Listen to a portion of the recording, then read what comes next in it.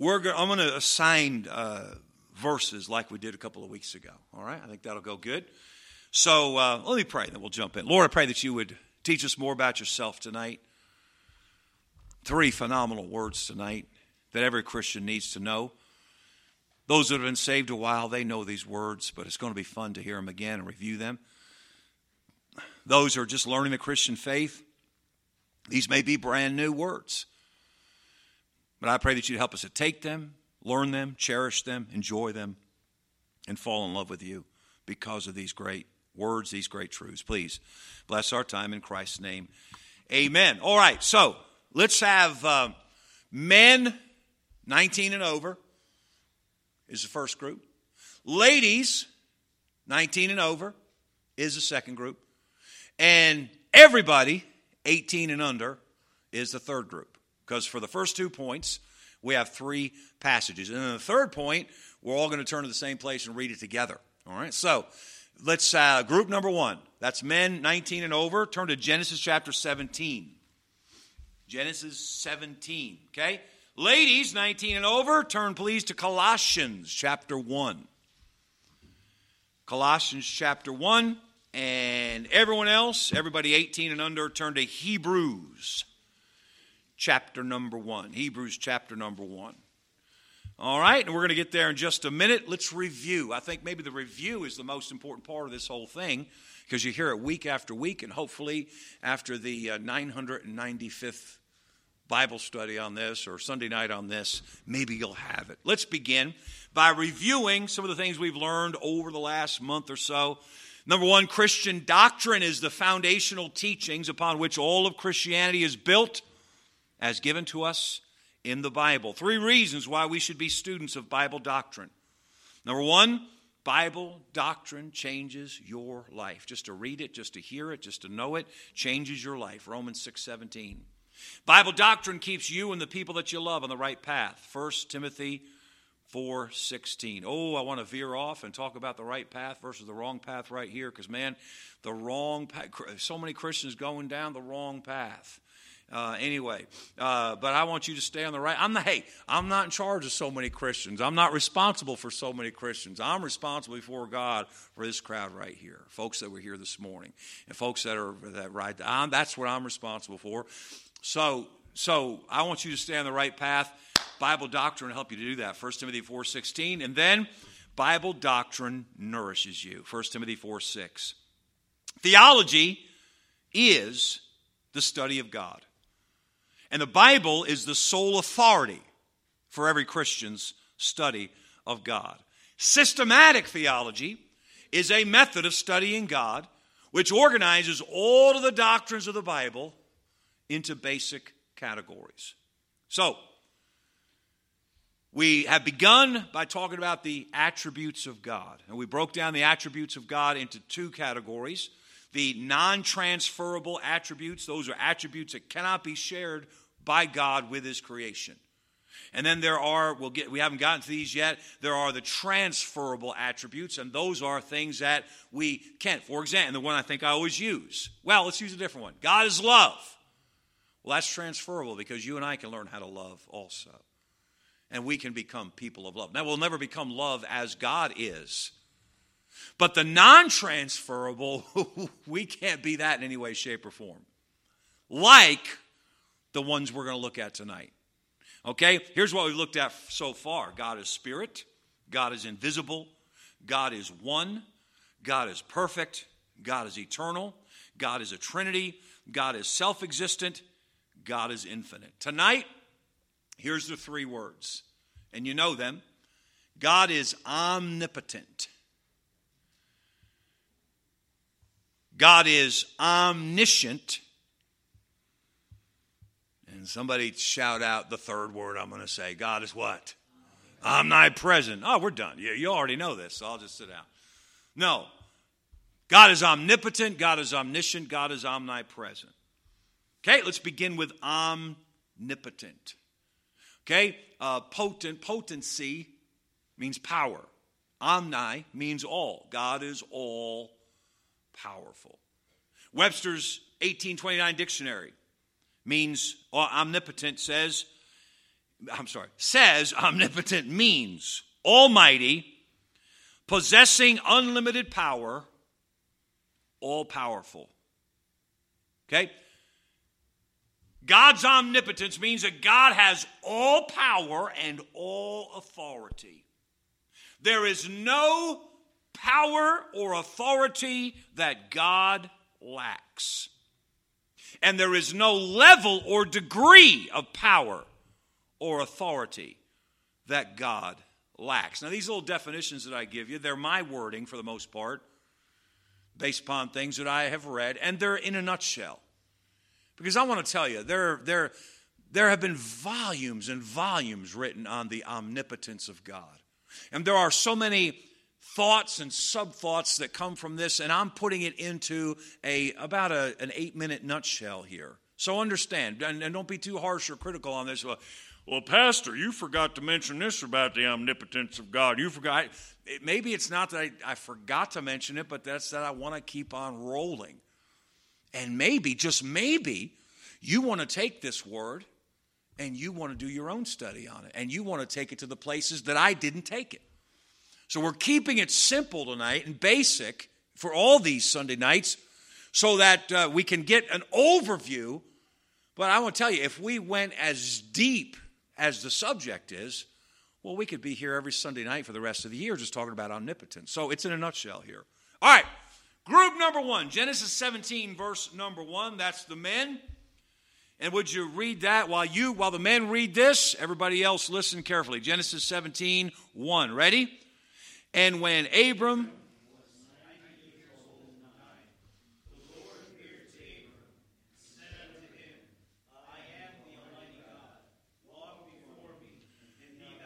So there it is, omnipotent. There's a synonym for omnipotent, almighty. I am the almighty God. Okay, now let's listen to a statement that contains, okay, this statement cannot be true unless God is omnipotent, and that's in Colossians 1, verse number 17. And ladies, let's have you read that. Colossians 1:17. Ready? And he is... All right, by him all things consist. That means everything's held together by God. All things. Tell me what's not included in all things. Nothing is not included in all things. Everything's included. So by definition, if there is one who is holding all things together, he has to be all-powerful. Okay, now, group number 3, everybody 18 and under, Hebrews chapter 1, verse number 3. Ready? Who being the...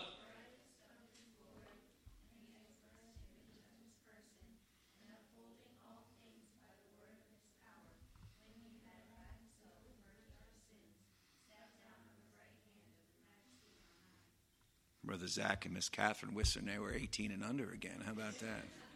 No, I'm glad they did it. I was hoping that he would take charge, and he did, so that's awesome. Okay, there's another statement in there that cannot be true unless God is omnipotent. Who being the brightness of his glory, the express image of his person, and upholding all things. Okay? What is not included in all things? Nothing. Nothing is not included in all things. So if one being is going to uphold all things, he by definition must be all-powerful. Because there's nobody holding up anything else. There's nothing being upheld that he's not holding up. And so if all things are being held up by him, then he has to be all-powerful, omnipotent. And those are 3 verses. We could have taken 25. We could have gone 50 verses probably. But those are 3. All right, let me give you some quotes on the... no, before we do that, let's sing a song. This is a little kid's chorus. It's awesome, but it states the omnipotence of God. How many know the song, My God is so great, so strong, and so mighty, there's nothing my God cannot do? All right, if you know it, sing it with me, because I'm about 85% on the tune here, so help me to get it right. Ready? My God is so great, so strong and so mighty, there's nothing my God cannot do. My God is so great, so strong and so mighty, there's nothing my God cannot do. The mountains are His, That's the part where I was fuzzy. Good. My God is so great, so strong and so mighty, there's nothing my God cannot do. There you go. The majesty of God's omnipotence in the simplicity of a Sunday school song. How awesome is that? Listen to what John Gill said. Omnipotence is essential to God. It is His nature. A weak deity is an absurdity to the human mind. J.M. Pendleton said something similar. He said, omnipotence is God's unlimited power, His power to do whatever He chooses to do. God's omnipotence is conceded. That's not conceited like arrogance. That's conceited like they concede. Okay? God's omnipotence is conceded by all who believe in His existence. So in other words, if a person does not believe in the omnipotence of God, they don't really believe in God. You may say you believe in some being, but if you don't think that that being that you say you believe in has all power, you don't really believe in God. All right? Second, God's omniscience. Omnipotence, God knows, or God has all power. Omniscience, God knows everything. God has all knowledge. Okay? Webster's 18:29, once again, omniscient, having universal knowledge or knowledge of all things, infinitely knowing, all-seeing as the omniscient God. And very basic definition, once again, very simple. God knows all things about all things, past, present, and future. Bang. Once again, there are so many subtopics that we could go to there. We could talk about the foreknowledge of God.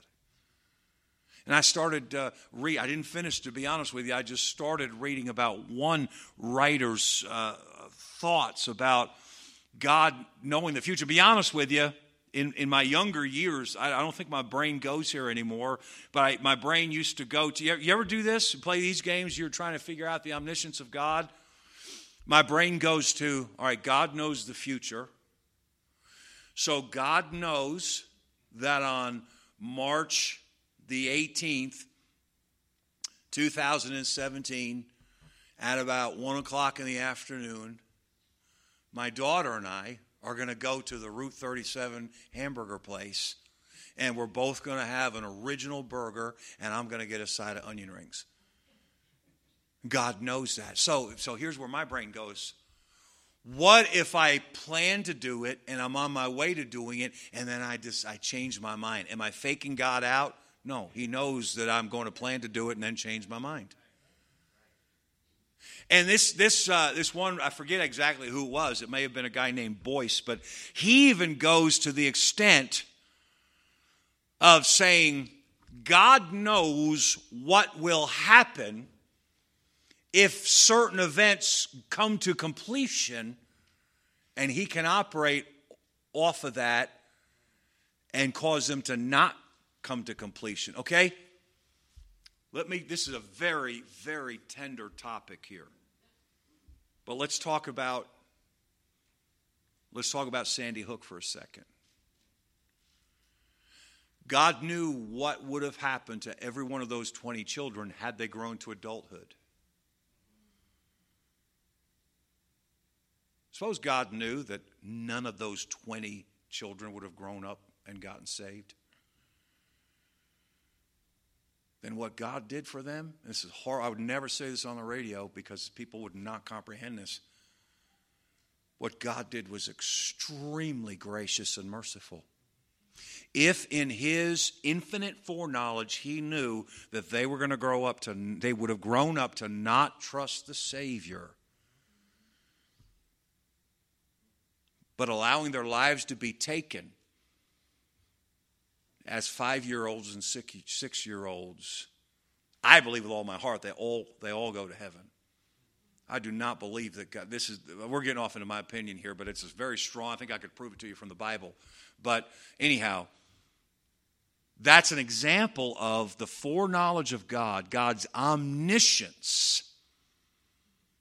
And I believe that's a prominent example. That's one that everybody in the world knows, that horrible slaughter. But God is just that meticulous in the life of every human being. And so we look at tragedy and say, why did God allow that to happen? You don't know what God knows. So God knows all things about all things, past, present, and future. Oh, I didn't give you your assignments here. I'm sorry. Let's start with group 2 this time, the ladies, all right? Ladies, turn to 1 Chronicles 28. Okay, the ladies want to show us how smart they are, so we'll make them find 1 Chronicles, and then we'll give them a verse that's longer than the other 2 put together, all right? So ladies, there's your assignment. And you can show off here. 1 Chronicles 28. Group number 3, this is everybody, 18 and under, Psalm 147. Psalm 147. And by the way, if you're not reading, I hope you're listening to the Bible. Psalm 147, and then group number 1, that's men, 19 and up, Romans chapter 11. All right, so group 2 is 1 Chronicles 28. Group 3 is Psalm 147. Group 1, Romans chapter 11. All right, ladies, you're in 1 Chronicles 28. I want you to read verse number 9. It's a long one. Verse number 9. 1 Chronicles 28, verse number 9. Ready? And thou...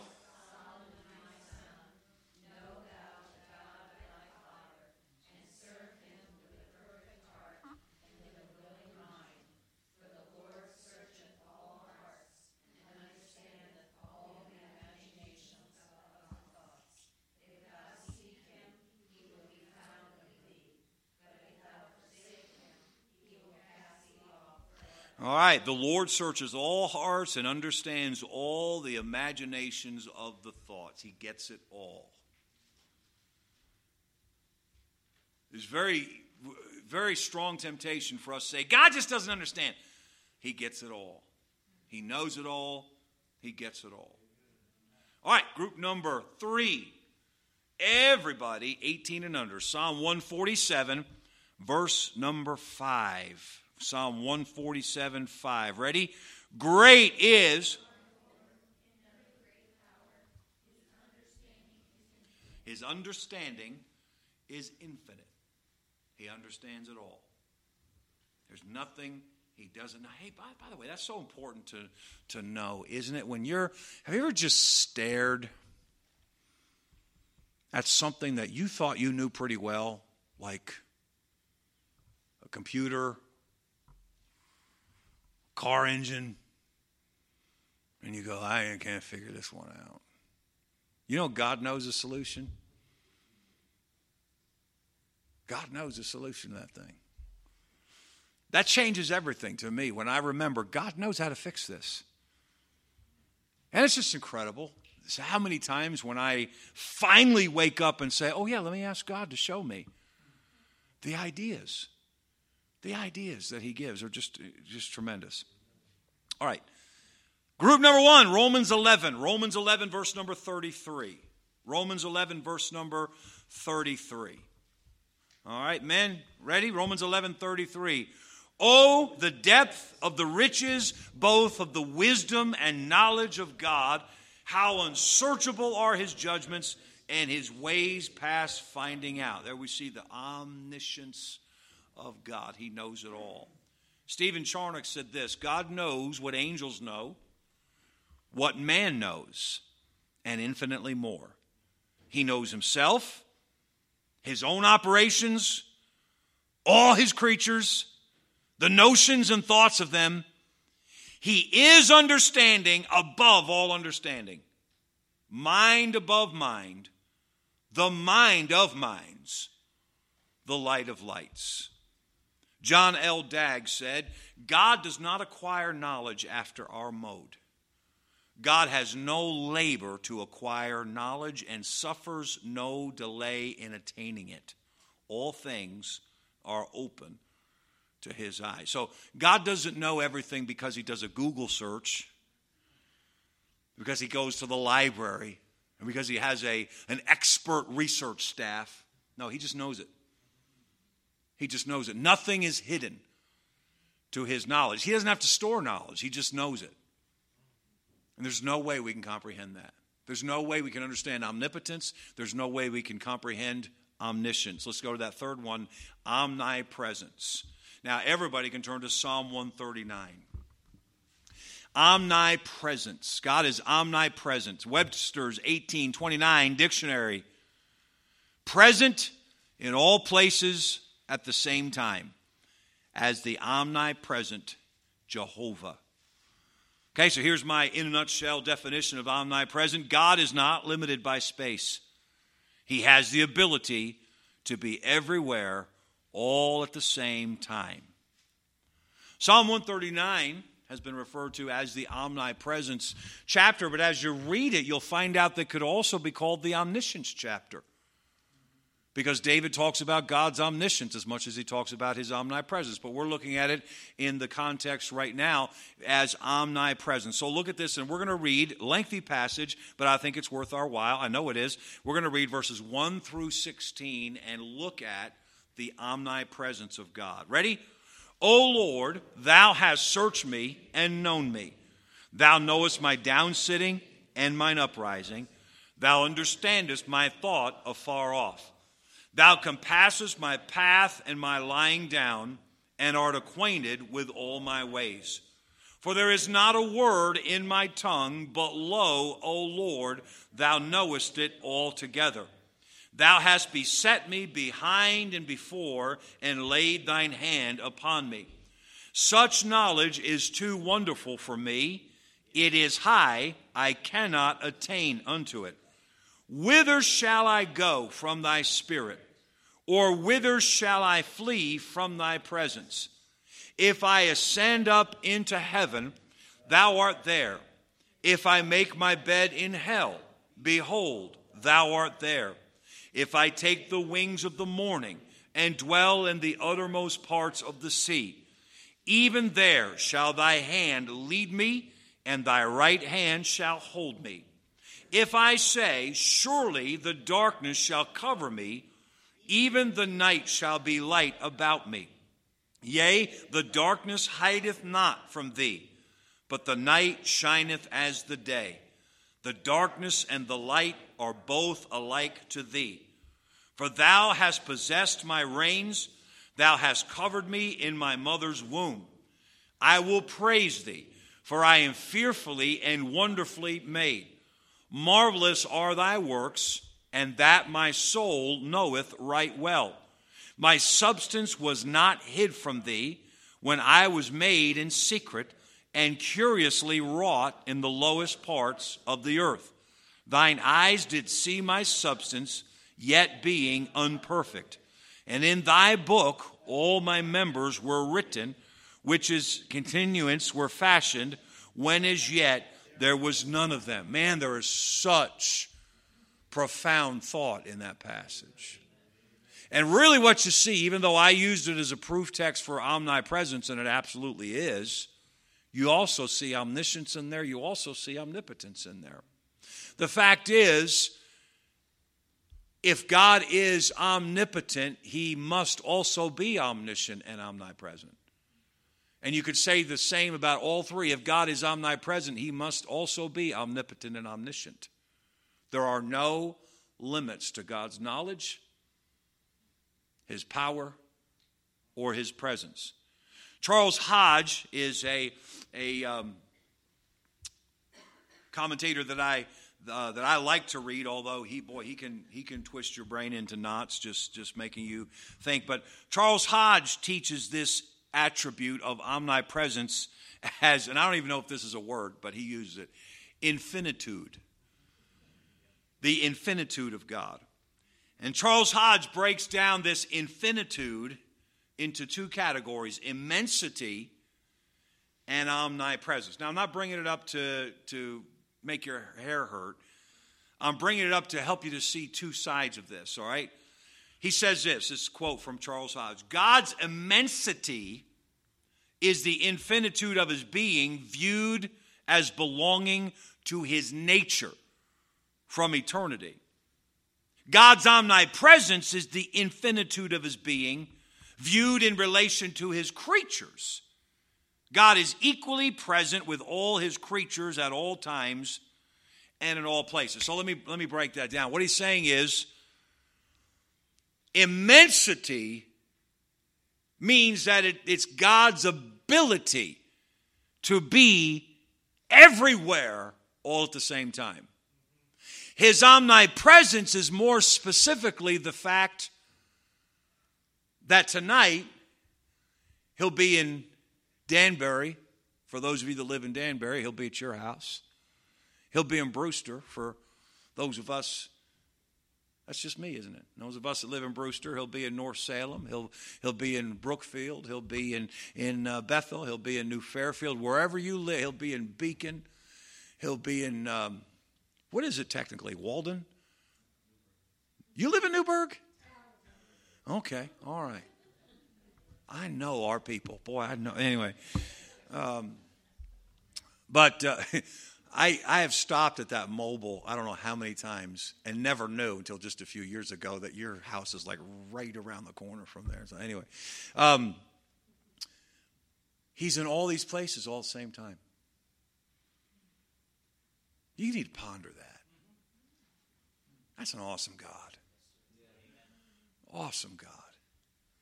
Omnipotence, omniscience, omnipresence. Let's conclude the same way we have every week, and we're all finished. Our motive for studying God and Bible doctrine must always be a passion for God. Jeremiah 29:13, ye shall seek me and find me when ye shall search for me with all your heart. Our study of God and Bible doctrine must always be accompanied by genuine love. 1 Corinthians 13:2, though I have the gift of prophecy and understand all mysteries and all knowledge, and though I have all faith so that I can remove mountains and have not charity, I am nothing. We don't want to be scholars that don't know how to love people. Thirdly, our study of God and Bible doctrine should result in greater service for the Lord. 2 Timothy 2:15, study to show thyself approved unto God, a workman that needeth not to be ashamed, rightly dividing the word of truth.